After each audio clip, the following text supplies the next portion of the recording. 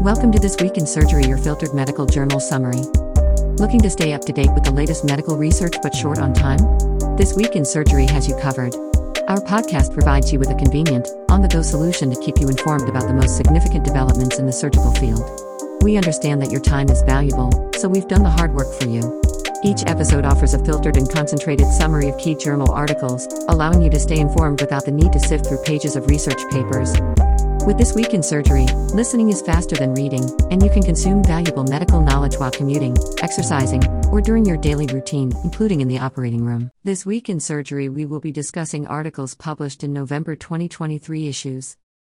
First, Annals of Surgery.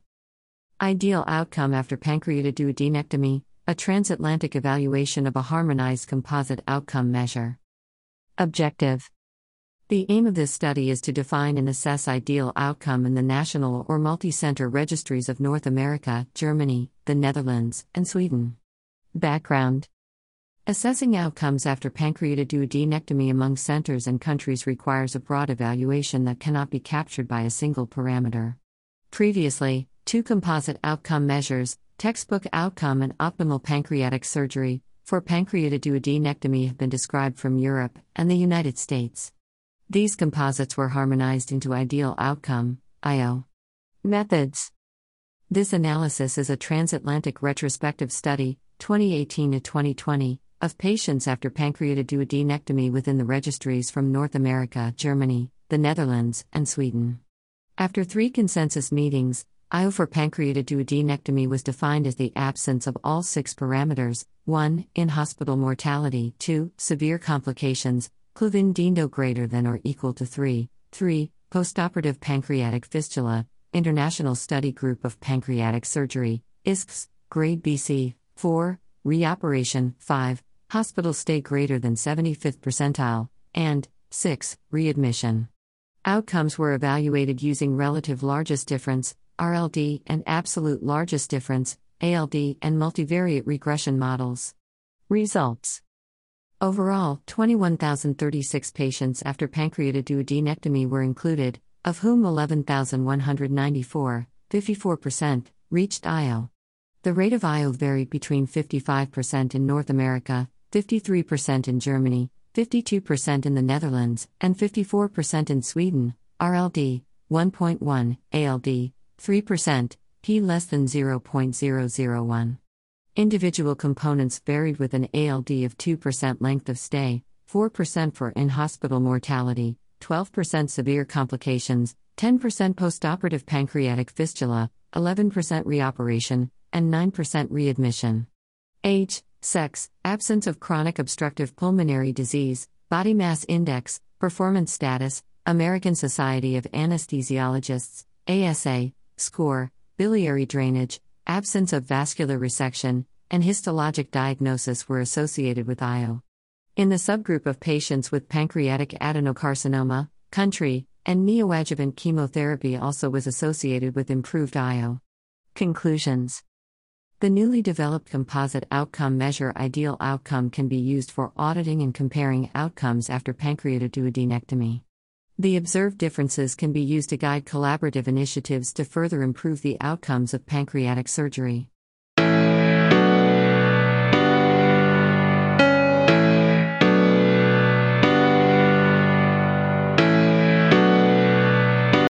Novel benchmark values for open major anatomic liver resection in non-cirrhotic patients, a multicentric study of 44 international expert centers. Objective. This study aims at establishing benchmark values for best achievable outcomes following open major anatomic hepatectomy for liver tumors of all dignities. Background. Outcomes after open major hepatectomies vary widely, lacking reference values for comparisons among centers, indications, types of resections, and minimally invasive procedures. Methods.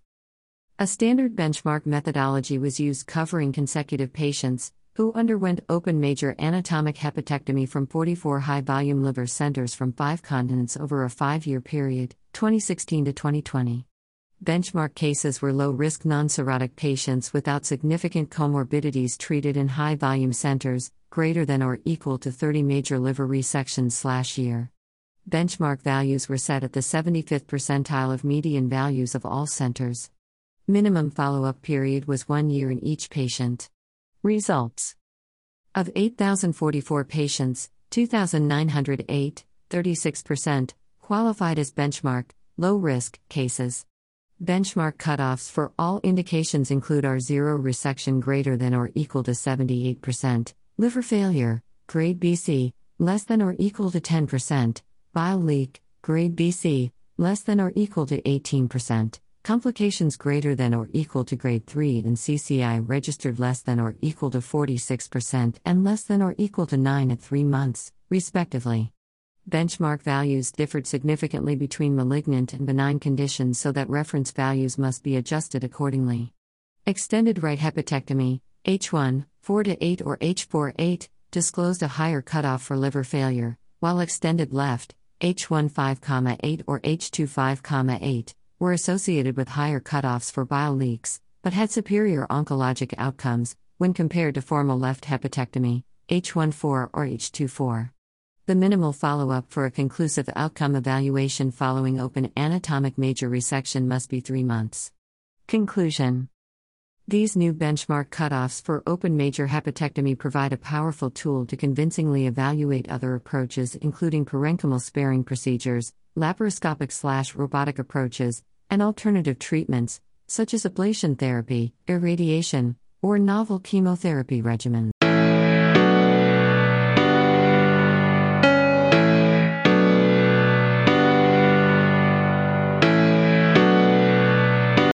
Resection Postradioembolization in patients with single large hepatocellular carcinoma. Objective: the aim of this study was to evaluate the efficacy of yttrium-90 transarterial radioembolization (TARE) to convert to resection initially unresectable, single, large, greater than or equal to 5 cm, hepatocellular carcinoma, HCC. Background: TARE can downsize cholangiocarcinoma to resection, but its role in HCC resectability remains debatable. Methods: all consecutive patients with a single large HCC treated between 2015 and 2020 in a single tertiary center were reviewed. When indicated, patients were either readily resected, upfront surgery, or underwent TARE. TARE patients were converted to resection, TARE surgery, or not, TARE only. To further assess the effect of TARE on the long-term and short-term outcomes, a propensity score matching analysis was performed. Results: among 216 patients, 144, 66.7%, underwent upfront surgery. Among 72 TARE patients, 20, 27.7%, were converted to resection. TARE surgery patients received a higher mean yttrium-90 dose than the 52 remaining TARE-only patients, 211.89 plus or minus 107.98 versus 128.7 plus or minus 36. 52 grays, p less than 0.001. Postoperative outcomes between upfront surgery and TARE surgery patients were similar. In the unmatched population, overall survival at 1, 3, and 5 years was similar between upfront surgery and TARE surgery patients, 83.0%, 60.0%, 47% versus 94.0%, 86.0%, 55.0%, p equals 0.43, and compared favorably with TARE-only patients, 61.0%, 16.0%, and 9.0%, p less than 0.0001. After propensity score matching, TARE surgery patients had significantly better overall survival than upfront surgery patients, p equals 0.021, while disease-free survival was similar, p equals 0.29.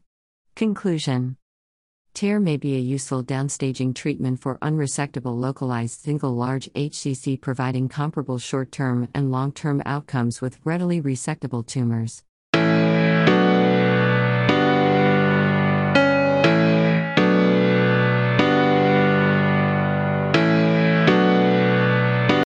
Early postoperative serum phosphate drop predicts sufficient hypertrophy after liver surgery.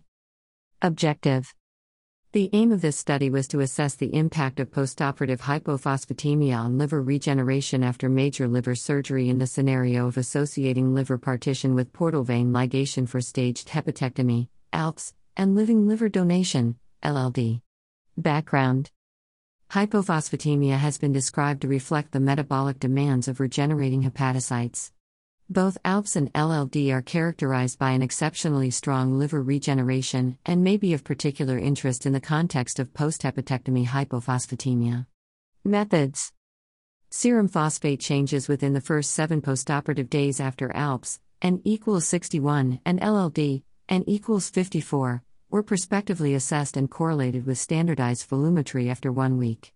In a translational approach, postoperative phosphate changes were investigated in mice and in vitro. Results: after ALPS stage 1 and LLD, serum phosphate levels significantly dropped from a preoperative median of 1.08 mmol/L in terquartile range, IQR 0.92 to 1.23, and 1.07 mmol/L, IQR 0.91 to 1.21, to a postoperative median nadir of 0.68 and 0.52 mmol/L, respectively. A pronounced phosphate drop correlated well with increased liver hypertrophy, p less than 0.001. Patients with a low drop of phosphate showed a higher incidence of post-hepatectomy liver failure after ALPS, 7% versus 31%, p equals 0.041. Like in humans, phosphate drop correlated significantly with degree of hypertrophy in murine ALPS and hepatectomy models, p less than 0.001. Blocking phosphate transporter, SLC20A1, inhibited cellular phosphate uptake and hepatocyte proliferation in vitro. Conclusion: phosphate drop after hepatectomy is a direct surrogate marker for liver hypertrophy. Perioperative implementation of serum phosphate analysis has the potential to detect patients with insufficient regenerative capacity at an early stage.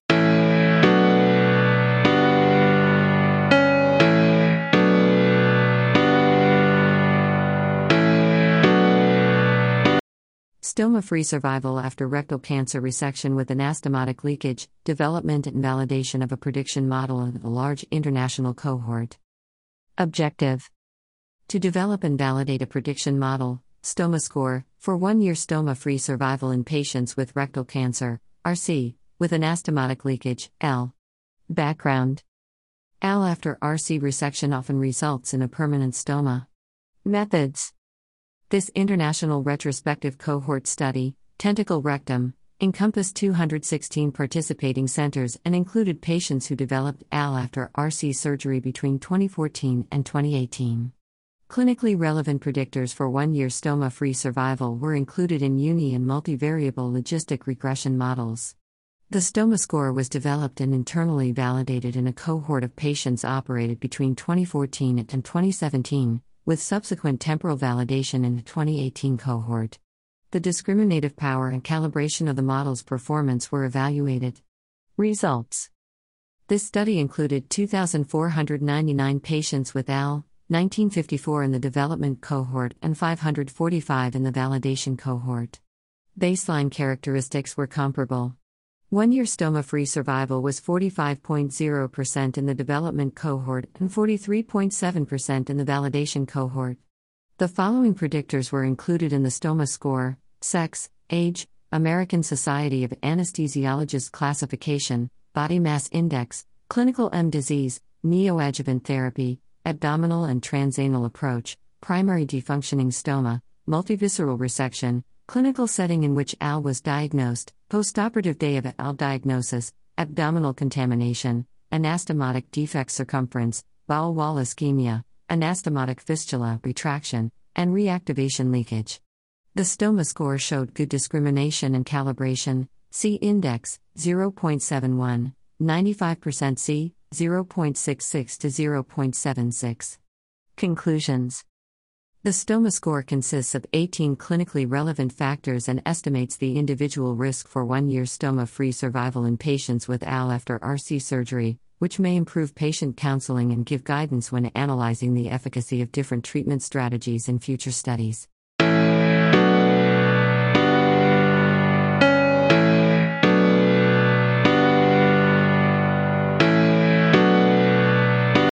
The high incidence of occult carcinoma in total hepatectomy specimens of patients treated for unresectable colorectal liver metastases with liver transplant. Objective: To describe the rate of occult carcinoma deposits in total hepatectomy specimens from patients treated with liver transplant, LT, for colorectal liver metastases, CRLM. Background. Previous studies have shown that patients with CRLM treated with systemic therapy demonstrate a high rate of complete radiographic response or may have disappearing liver metastases. However, this does not necessarily translate into a complete pathologic response, and residual invasive cancer may be found in up to 80% of the disappearing tumors after resection. Methods. Retrospective review of 14 patients who underwent LT for CRLM at 2 centers. Radiographic and pathologic correlation of the number of tumors and their viability before and after LT was performed. Results. The median, interquartile range, number of tumors at diagnosis was 11, 4 to 23. The median number of chemotherapy cycles was 24, 16 to 37. Hepatic artery infusion was used in 5 patients, 35.7%, 6, 42.9%, underwent surgical resection, and 5, 35.7%, received local regional therapy. The indication for LT was unresectability in 8 patients, 57.1%, and liver failure secondary to oncologic treatment in the remaining 6, 42.9%. Before LT, 7 patients, 50%, demonstrated fluorodeoxyglucose avid tumors and 7, 50%, had a complete radiographic response. Histopathologically, 11 patients, 78.6%, had a viable tumor. 9, 64.2%, of the 14 patients were found to have undiagnosed metastases on explant pathology, with at least 22 unaccounted viable tumors before LT. Furthermore, 4, 57.1%, of the 7 patients who demonstrated complete radiographic response harbored viable carcinoma on explant pathology. Conclusions. A complete radiographic response does not reliably predict a complete pathologic response. In patients with unresectable CRLM, total hepatectomy and LT represent a promising treatment options to prevent indolent disease progression from disappearing CRLM.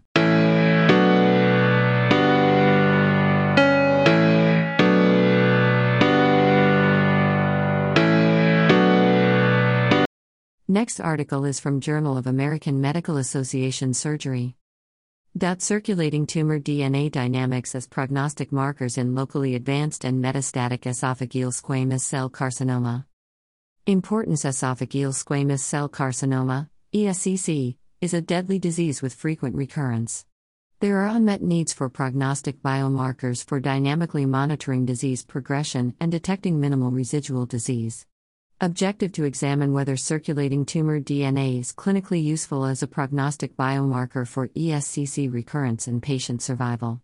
Design, setting, and participants. This single-center, population-based cohort study consecutively enrolled 147 patients receiving curative, N equals 74, or palliative, N equals 73, treatment at the Surgery and Clinical Oncology departments of Queen Mary Hospital in Hong Kong from August 1, 2016, to September 31, 2021. Intervention patients were treated with upfront surgery, neoadjuvant chemoradiotherapy plus surgery with or without adjuvant therapy, or palliative chemotherapy, CT. Main outcomes and measures: detection of circulating tumor DNA, CTDNA, progression-free survival, PFS, and overall survival, OS.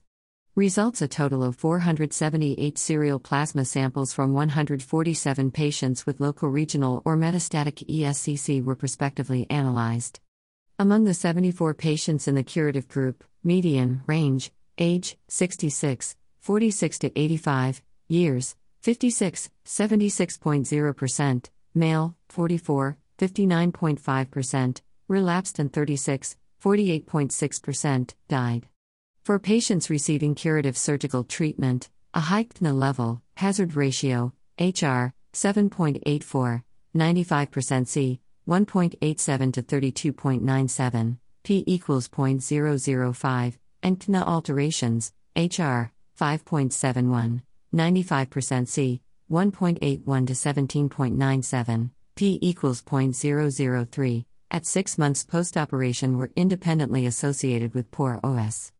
Among patients receiving neoadjuvant chemoradiotherapy, post-neoadjuvant CTDNA alterations were associated with poor PFS, HR, 3.16, 95% C, 1.17 to 8.52, p equals 0.02. In the 73 patients in the palliative group, median range, age 63, 45 to 82 years, 63, 86.0%, male, 71, 97.3%, had disease relapse, and 68, 93.2%, died. Detectable pre-CTEAM2L2 alterations were independently associated with PFS, HR, 2.99, 95% C, 1.35 to 6.61, p equals 0.007, and OS, HR, 28.39, 95% C, 7.26 to 111.03, p equals 1.52 times 10⁻⁶, whereas HiCTNA levels, HR, 2.41, 95% C, 1.18 to 4.95, p equals 0.02, and alterations in pre-cycle 3 CTNA, HR, 1.99, 95% C, 1.03 to 3.85, p equals 0.04, showed weaker associations with PFS. Alterations in pre-CT CTNA were independently associated with OS, HR, 4.46, 95% C, 1.86 to 10.69, p equals 7.97 times 10⁻⁴. Conclusions and relevance. The findings of this cohort study indicate that prognostic models incorporating CTNA features are useful in ESCC. Both CTNA level and F2L2 alterations pre-CT and before cycle 3 were found to be important prognostic factors in palliative groups, and CTNA alterations after treatment, and at 6 months after surgery may define high-risk groups for recurrence in the curative group. High-risk patients can benefit by a timely switch to the next therapeutic option.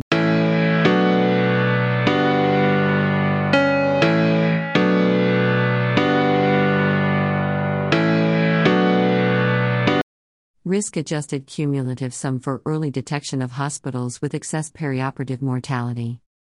Objective: to compare the Risk-Adjusted Cumulative Sum, CUSM, with episodic evaluation for early detection of hospitals with excess perioperative mortality. Design, setting, and participants: national, observational, hospital level, comparative effectiveness study of 697,566 patients. Identification of hospitals with excess, risk-adjusted, quarterly 30-day mortality using observed to expected ratios, current criterion standard in the Veterans Affairs Surgical Quality Improvement Program, was compared with the risk-adjusted CUSM. Patients included in the study underwent a non-cardiac operation at a Veterans Affairs hospital, had a record in the Veterans Affairs Surgical Quality Improvement Program, January 1, 2011, through December 31, 2016, and were aged 18 years or older. Main outcome and measure: number of hospitals identified as having excess risk-adjusted 30-day mortality. Results: the cohort included 697,566 patients treated at 104 hospitals across 24 quarters. The mean SD, age was 60.9, 13.2 years, 91.4% were male, and 8.6% were female. For each hospital, the median number of quarters detected with observed to expected ratios, at least one CUSM signal, and more than one CUSM signal was 2 quarters, IQR, 1 to 4 quarters, 8 quarters, IQR, 4 to 11 quarters, and 3 quarters, IQR, 1 to 4 quarters, respectively. During 2,496 total quarters of data, outlier hospitals were identified 33.3% of the time, 830 quarters, with at least one CUSM signal within a quarter, 12.5%, 311 quarters, with more than one CUSM signal, and 11.0%, 274 quarters, with observed to expected ratios at the end of the quarter. The CUSM detection occurred a median of 49 days, IQR, 25 to 63 days, before observed to expected ratio reporting, 1 signal, 35 days, IQR, 17 to 54 days, 2 signals, 49 days, IQR, 26 to 61 days, 3 signals, 58 days, IQR, 44 to 69 days, greater than or equal to 4 signals, 49 days, IQR, 42 to 69 days, trend test, p less than 0.001. Of 274 hospital quarters detected with observed to expected ratios, 72.6%, 199, were concurrently detected by at least one CUSM signal versus 42.7%, 117, by more than one CUSM signal. There was a dose-response relationship between the number of CUSM signals in a quarter and the median observed to expected ratio: 0 signals, 0.63, 1 signal, 1.28, 2 signals, 1.58, 3 signals, 2.08, greater than or equal to 4 signals, 2.49, trend test, p less than 0.001. Conclusions: this study found that with CUSM, hospitals with excess perioperative mortality can be identified well in advance of standard end-of-quarter reporting, which suggests episodic evaluation strategies fail to detect out-of-control processes and place patients at risk. Continuous performance evaluation tools should be adopted in national quality improvement programs to prevent avoidable patient harm.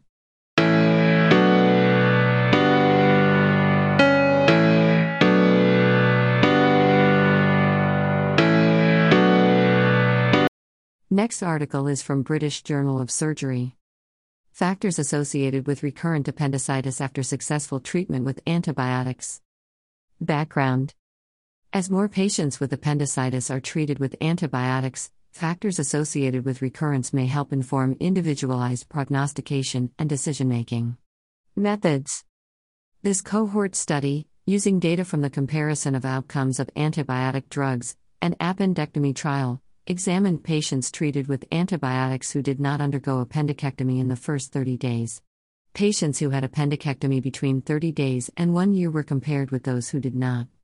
Marginalized logistic regression models were used to calculate adjusted risk differences, RDs, to estimate the association between baseline patient factors and the risk of undergoing an appendectomy between 30 days and 1 year.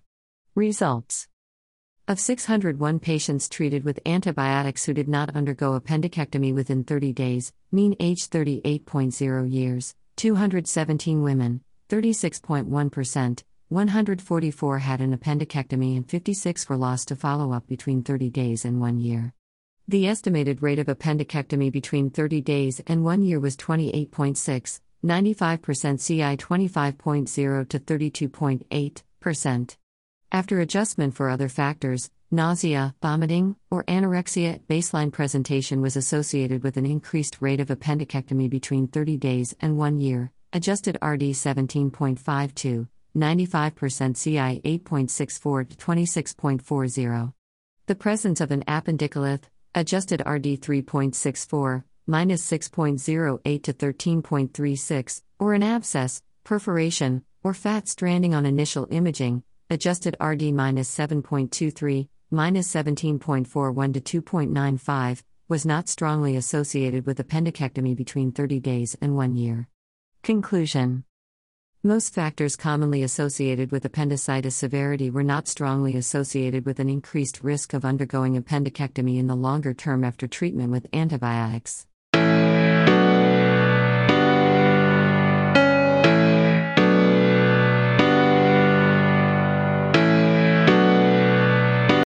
Sexual harassment, sexual assault and rape by colleagues in the surgical workforce, and how women and men are living different realities. Observational study using NHS population-derived weights.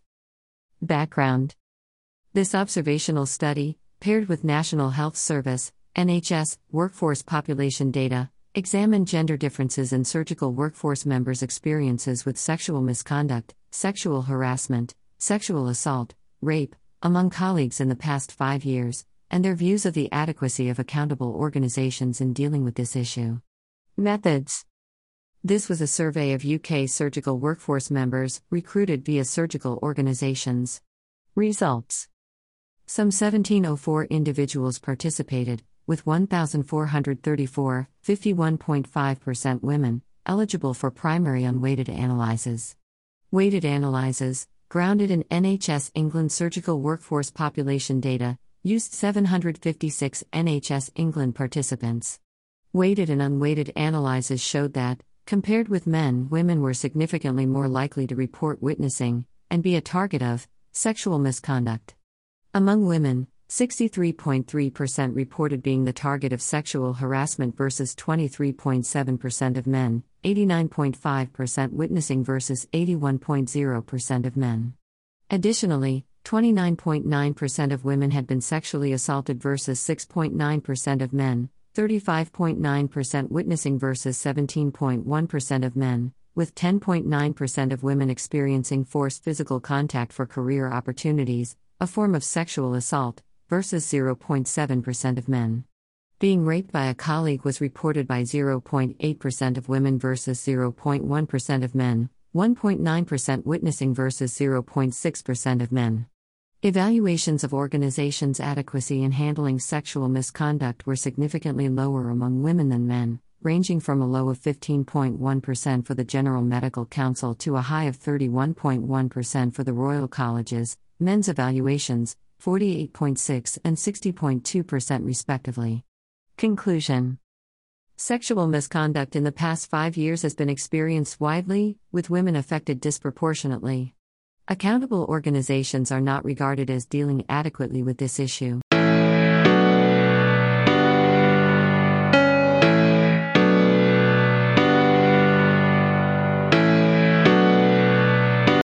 Next article is from Journal of Vascular Surgery.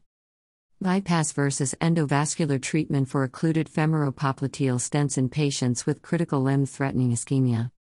Objective: the aim of the study was to compare the early and medium-term outcomes of bypass versus endovascular treatment of occluded femoro-popliteal stents in patients with chronic limb-threatening ischemia, the OUTSTEP multicentric registry. Methods: between January 2016 and December 2021, 317 patients in 14 centers underwent treatment for asymptomatic occlusion of femoro-popliteal stents.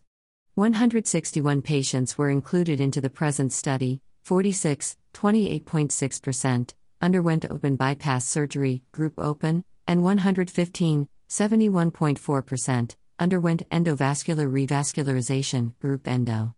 Early, 30 days, results were assessed and compared between the two groups. Estimated 5-year outcomes were evaluated and compared with the log rank test. Results: at 30 days, no differences were found in terms of major adverse cardiovascular events, acute kidney injury, reinterventions, major amputation, and all-cause mortality between the two groups. The need for blood transfusions was higher for patients in group open, 17, 36.9% versus 13, 11.3%, p less than 0.001.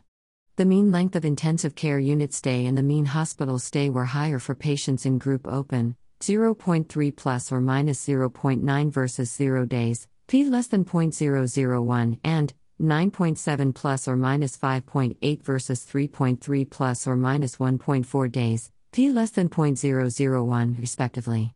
The overall median duration of follow-up was 33.1 months, interquartile range, 14 to 49.5 months. At 5 years, there were no differences between the two groups in terms of survival, 68.7% group open versus 68.8% group endo, p equals 0.27, log rank, 1.21, primary patency, 56.3% group open versus 67.8% group endo, p equals 0.39, log rank, 0.75, secondary patency, 59.1% group open versus 77.8% group endo, p equals 0.24, log rank, 1.40, absence of target lesion restenosis, 56.8% group open versus 62.7% group endo, p equals 0.42, log rank, 0.65, and limb salvage, 77.2% group open versus 90.4% group endo, p equals 0.17, log rank, 1.87. Conclusions: both bypass and endovascular treatment provided safe and effective restoration of patency for femoro-popliteal and stent occlusion in patients with chronic limb-threatening ischemia. Open surgery was associated with longer stay in hospital and increased use of blood transfusions. At 5 years, no significant differences were found in the rates of overall patency or limb salvage between bypass and endovascular treatment.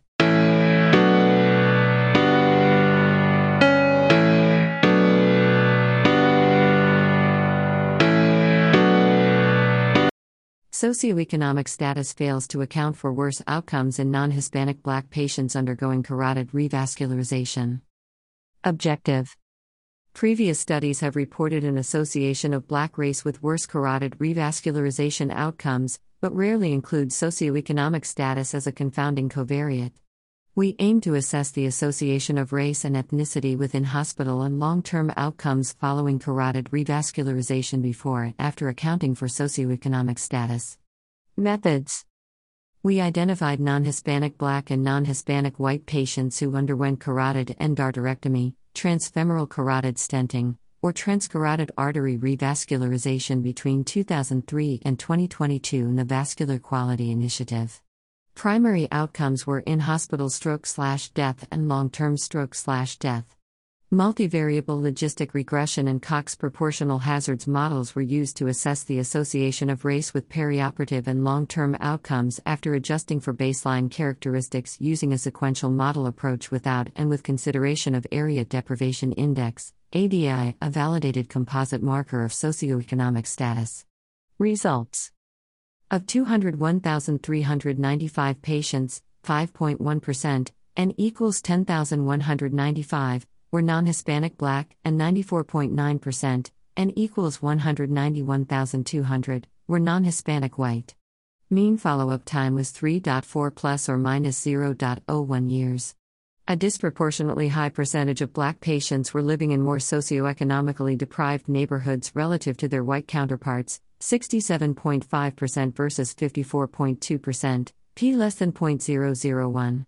After adjusting for demographic, comorbidity, and disease characteristics, Black race was associated with greater odds of in-hospital, adjusted odds ratio, AOR, 1.24, 95% confidence interval, C, 1.10 to 1.40, and long-term stroke/death, adjusted hazard ratio, R, 1.13, 95% C, 1.04 to 1.23. These associations did not substantially change after additionally adjusting for ODI. Black race was persistently associated with greater odds of in-hospital, AOR, 1.23, 95% C, 1.09 to 1.39, and long-term stroke/death, R, 1.12, 95% C, 1.03 to 1.21. Patients living in the most deprived neighborhoods were at greater risk of long-term stroke/death compared with patients living in the least deprived neighborhoods, R, 1.19, 95% C, 1.05 to 1.35. Conclusions. Non-Hispanic Black race is associated with worse in-hospital and long-term outcomes following carotid revascularization despite accounting for neighborhood socioeconomic deprivation. There appears to be unrecognized gaps in care that prevent Black patients from experiencing equitable outcomes following carotid artery revascularization.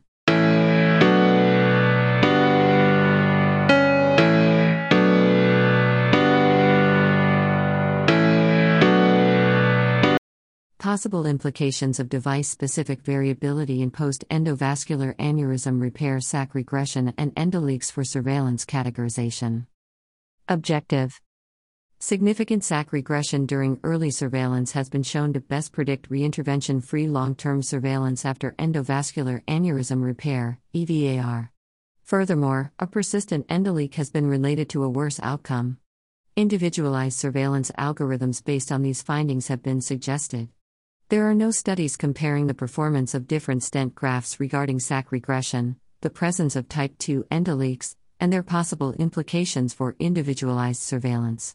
The objective of this study was to evaluate device-specific differences and how these may affect patient categorization for surveillance. Methods.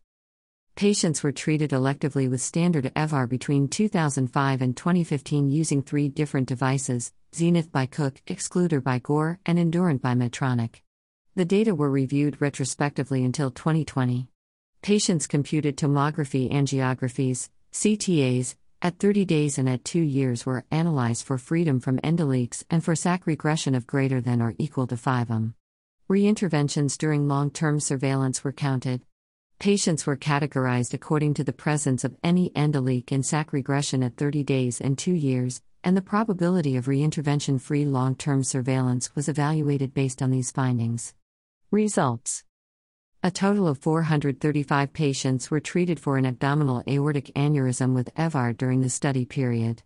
At 30 days, 80.0%, N equals 339 of the patients were free from endoleaks, and at 2 years, 78.9%, N equals 273, were free from endoleaks. There was a significant difference in endoleak rate at 30 days and 2 years between the devices, p less than 0.001 and p equals 0.001. There was no significant difference in SAC regression between the devices at 2 years, p equals 0.096.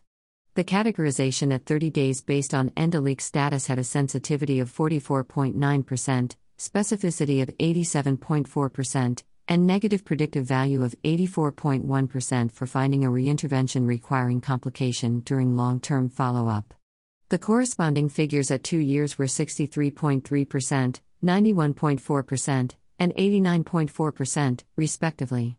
The combination of freedom from endoleaks and SAC regression of greater than or equal to 5m in the 2-year CTA best predicted an uneventful long-term surveillance. Patients who met this criterion had a 95.6% probability, negative predictive value, of having a reintervention-free long-term surveillance. Conclusions. There are significant differences in the prevalence of endoleaks between devices at 30 days and 2 years, but there is no difference in SAC regression. Patients with SAC regression of greater than or equal to 5m and no endoleaks in the 2-year CTA can be safely categorized for infrequent surveillance regardless of the stent graft model that has initially been used.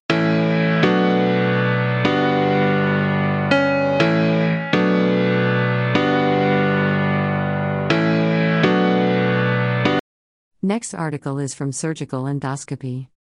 Lymphatic flow mapping using near-infrared fluorescence imaging with indocyanine green helps to predict lymph node metastasis intraoperatively in patients with esophageal or esophagogastric junction cancer not treated with neoadjuvant chemotherapy. Background. Lymphatic flow mapping using near-infrared fluorescence (NIR) imaging with indocyanine green (ICG) has been used for the intraoperative prediction of lymph node metastasis in esophageal or esophagogastric junction cancer. However, a consistent method that yields sufficient diagnostic quality is yet to be confirmed.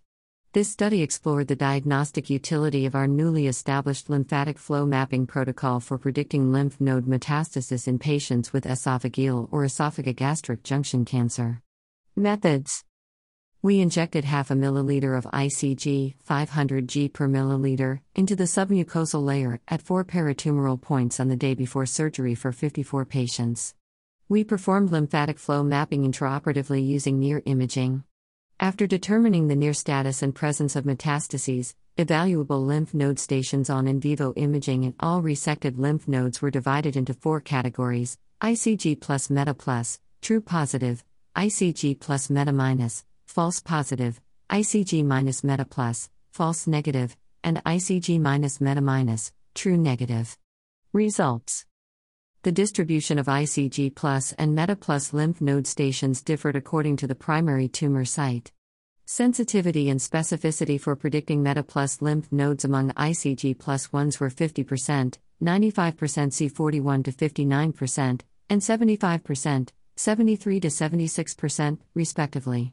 Predicting meta plus lymph node stations among ICG plus stations improved these values to 66%, 54 to 77%, and 77%, 74 to 79%, respectively. Undergoing neoadjuvant chemotherapy was an independent risk factor for having meta plus lymph nodes with false negative diagnoses, odds ratio 4.82, 95% C1.28 to 18.19.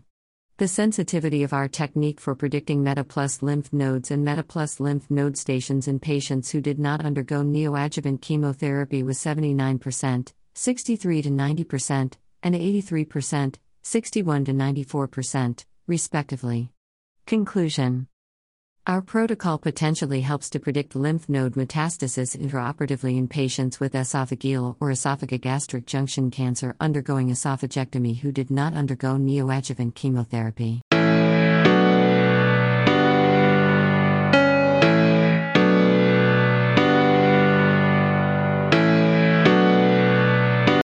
Next article is from Annals of Surgical Oncology.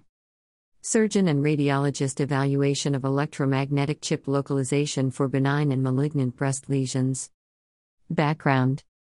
Smart Clip is a Food and Drug Administration approved, electromagnetic chip, EMC, localization system that provides three-dimensional navigation for the excision of soft tissue lesions. The purpose of this study was to analyze the accuracy and feasibility of EMC radiologic and surgical localization for benign and malignant breast lesions. Patients and methods.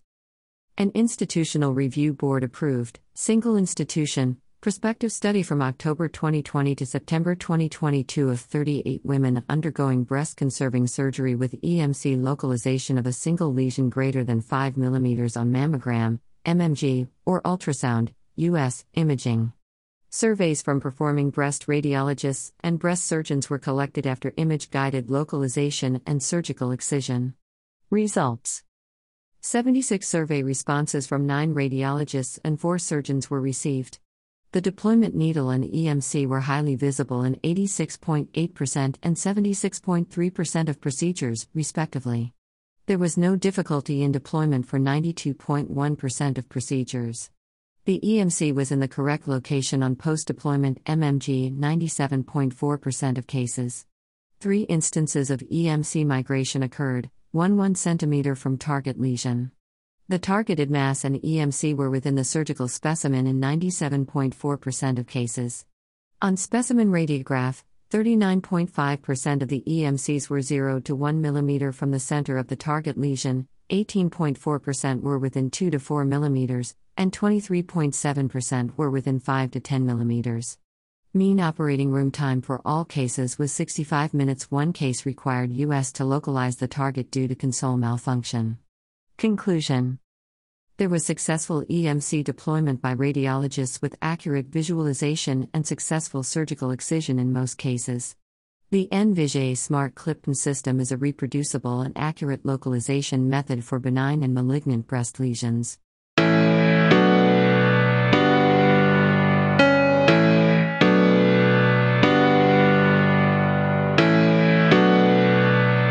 Next article is from Obesity Surgery. Diabetes remission after RIG with and without fundus resection, a randomized clinical trial. Background: glycemic control, after metabolic surgery, is achieved in 2 stages, initially with neuroendocrine alterations and in the long term with sustainable weight loss. The resection of the gastric fundus, as the major site of ghrelin production, is probably related with optimized glucose regulation. The aim of the present study is to investigate whether the modification of laparoscopic Roux-en-Y gastric bypass, RIG, with fundus resection offers superior glycemic control, compared to typical RIG. Materials and methods. Participants were 24 patients with body mass index, BMI, greater than or equal to 40 kg/m2 and type 2 diabetes mellitus, T2DM, who were randomly assigned to undergo RIG and RIG with fundus resection, RIG plus FR. Gastrointestinal, GI, hormones, ghrelin, glucagon-like peptide 1, GLP-1, peptide D, PYY, and glycemic parameters, glucose, insulin, PA1C, C-peptide, insulinogenic index, HOMA-IR, were measured preoperatively, at 6 and 12 months during an oral glucose tolerance test, OGTT. Results: 95% of patients showed complete remission of T2DM after 12 months. RIG plus FR was not related with improved glycemic control, compared to RIG. Ghrelin levels were not significantly reduced at 6 and 12 months after RIG plus father GLP-1 and PAI levels were remarkably increased postprandially in both groups at 6 and 12 months postoperatively, p less than 0.01. Patients who underwent RIG plus FR achieved a significantly lower BMI at 12 months in comparison to RIG, p less than 0.05. Conclusion: fundus resection is not associated with improved glycemic regulation, compared to typical RIG, and the significant decrease in BMI after RIG plus FR has to be further confirmed with longer follow-up.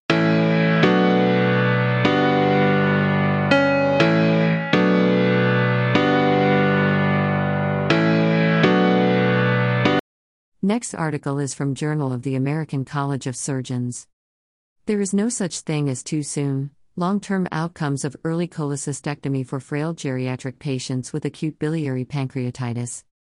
Background: early cholecystectomy, CCY, for acute biliary pancreatitis, ABP, is recommended, but there is a paucity of data assessing this approach in frail geriatric patients. This study compares outcomes of frail geriatric ABP patients undergoing index admission CCY versus non-operative management, NOM, with endoscopic retrograde cholangiopancreatography, ERCP. Study design. Retrospective analysis of the nationwide readmissions database, 2017. All frail geriatric, 65 years or older, patients with ABP were included. Patients were grouped by treatment at index admission, CCY versus NOM with endoscopic retrograde cholangiopancreatography. Propensity score matching was performed in a 1:2 ratio. Primary outcomes were 6-month readmissions, mortality, and length of stay. Secondary outcomes were 6-month failure of NOM defined as readmission for recurrent ABP, unplanned pancreas-related procedures, or unplanned CCY. Subanalysis was performed to compare outcomes of unplanned CCY versus early CCY. Results. A total of 29,130 frail geriatric patients with ABP were identified and 7,941 were matched, CCY 5,294, NOM 2,647. Patients in the CCY group had lower 6-month rates of readmission for pancreas-related complications, unplanned readmissions for pancreas-related procedures, overall readmissions, and mortality, as well as fewer hospitalized days, p less than 0.05. NOM failed in 12% of patients and 7% of NOM patients were readmitted within 6 months to undergo CCY, of which 56% were unplanned.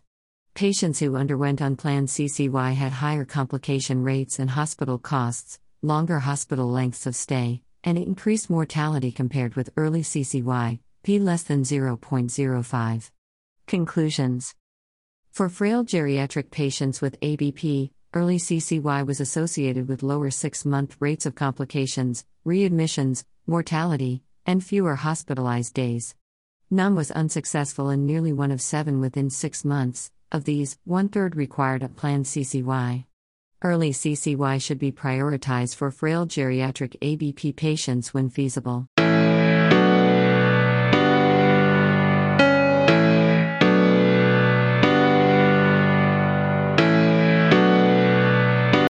Identification of Nectin family interactive gene panel and stratification of clinical outcomes in patients with pancreatic cancer. Background. Although patient risk stratification is important for selecting individualized treatment for pancreatic ductal adenocarcinoma, PDAC, predicting the oncologic outcomes after surgery remains a challenge. In this study, we identified a Nectin family gene panel, NFGP, that can accurately stratify oncologic outcomes in patients with PAC. Study design. Comprehensive analysis of the expression of 9 Nectin family genes identified the NFGP, which was assessed for predictive performance in 2 independent public cohorts, the Cancer Genome Atlas, TCGA, N equals 176, International Cancer Genome Consortium, ICGC, N equals 89. It was subsequently trained and validated for the in-house training cohort without neoadjuvant therapy, NAT, N equals 213, and the validation cohort with NAT, N equals 307. Results. Using the Cox regression model, NFGP derived from 9 Nectin family genes accurately stratified overall survival, OS, in TCGA, p equals 0.038, and ICGC, p equals 0.005. We subsequently optimized NFGP, which robustly discriminated postoperative prognosis, OS, p equals 0.014, and relapse-free survival, RFS, p equals 0.006, in the training cohort. The NFGP was successfully validated in an independent validation cohort, OS, p less than 0.001, RFS, p equals 0.004. Multivariate analysis demonstrated the NFGP was an independent prognostic factor for OS and RFS in the training, p equals 0.028 and 0.008, respectively, and validation, p less than 0.001 and 0.013, respectively, cohorts. The subcohort analyses showed that the predictive performance of NFGP is applicable to the patient's subcohort according to resectability or adjuvant therapy status. Additionally, a combination model of NFGP score and CA19-9 level emerged with improved accuracy for predicting prognosis. Conclusions. This study established the predictive significance of NFGP for oncologic outcomes after surgery in PAC. Our data demonstrate its clinical impact as a potent biomarker for optimal patient selection for individualized treatment strategies.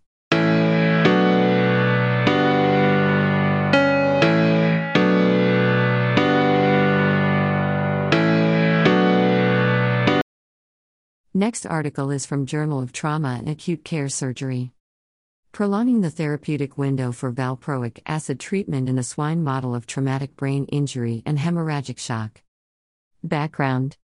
It has previously been shown that administration of valproic acid, VPA, can improve outcomes if given within an hour following traumatic brain injury, TBI. This short therapeutic window, TW, limits its use in real-life situations. Based upon its pharmacokinetic data, we hypothesized that TW can be extended to 3 hours if a second dose of VPA is given 8 hours after the initial dose. Method. Yorkshire swine, 40 to 45 kilograms, N equals 10, were subjected to TBI, controlled cortical impact, and 40% blood volume hemorrhage. After 2 hours of shock, they were randomized to either 1. Normal saline resuscitation, control, or 2. Normal saline VPA, 150 mg/kg times 2 doses. First dose of VPA was started 3 hours after the TBI, with a second dose 8 hours after the first dose. Neurologic severity scores, range 0 to 36, were assessed daily for 14 days, and brain lesion size was measured via magnetic resonance imaging on post-injury day 3. Results. Hemodynamic and laboratory parameters of shock were similar in both groups.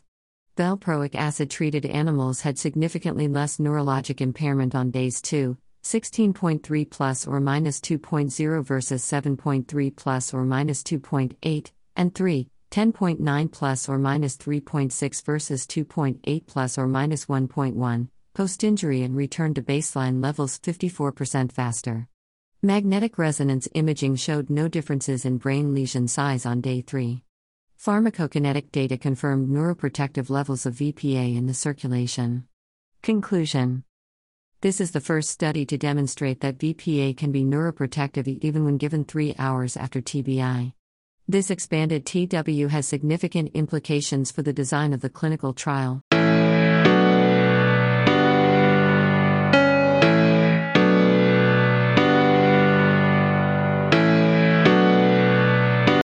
Correlation analysis of salivary cytokines and hormones with resiliency.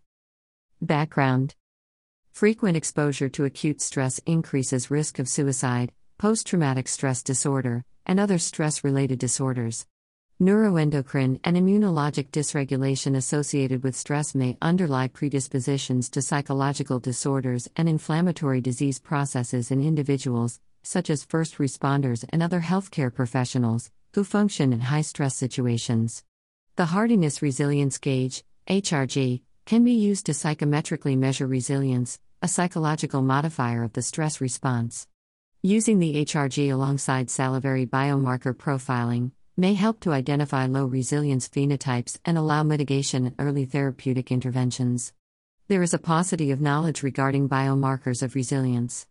This study aims to evaluate the relationship between factors of resilience with salivary biomarker levels and fluctuations during and following acute stress. Methods. 63 first responders underwent a standardized stress-inducing training exercise, providing salivary samples before, pre-stress, immediately after, post-stress, and 1 hour after the event, recovery. The HRG was administered before, initial, and after, final, the event. Multiplex ELISA panels quantified 42 cytokines and 6 hormones from the samples, which were analyzed for relationships to psychometric factors of resilience measured by the HRG. Results. Several biomarkers correlated with psychological resilience following the acute stress event. The HRG scores correlated, p less than 0.05, with a select set of biomarkers with moderate to strong correlations, vertical bar or vertical bar greater than 0.3. These included EGF, GRO alpha, PSHFA, TGF alpha, VEGF-A, interleukin, IL-1 Ra, TNF-alpha, IL-18, cortisol, FGF2, IL-13, IL-15, and IL-6. Interestingly, fluctuations of EGF, GRO-alpha, and PFA in post-stress compared with recovery were positively correlated with factors of resilience, which were negatively correlated from the pre-stress to post-stress period. Conclusion. This exploratory analysis discovered a small subset of salivary biomarkers that are significantly correlated with acute stress and resilience. Further investigation of their specific roles in acute stress and associations with resiliency phenotypes is warranted.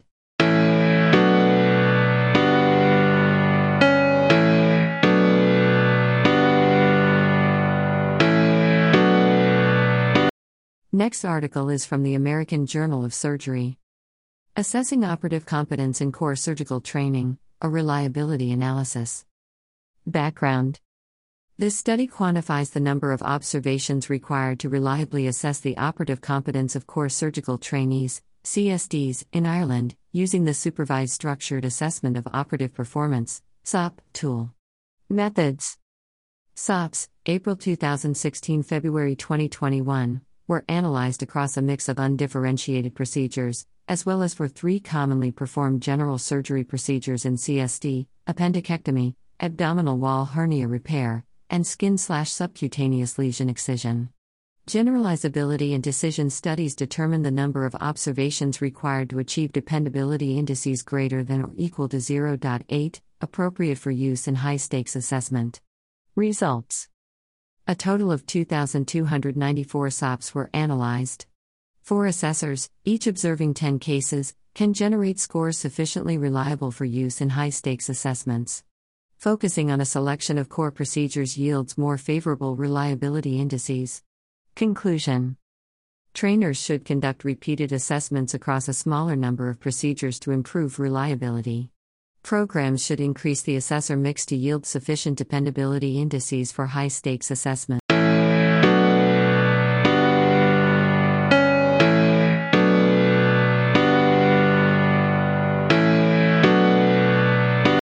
Next article is from World Journal of Surgery.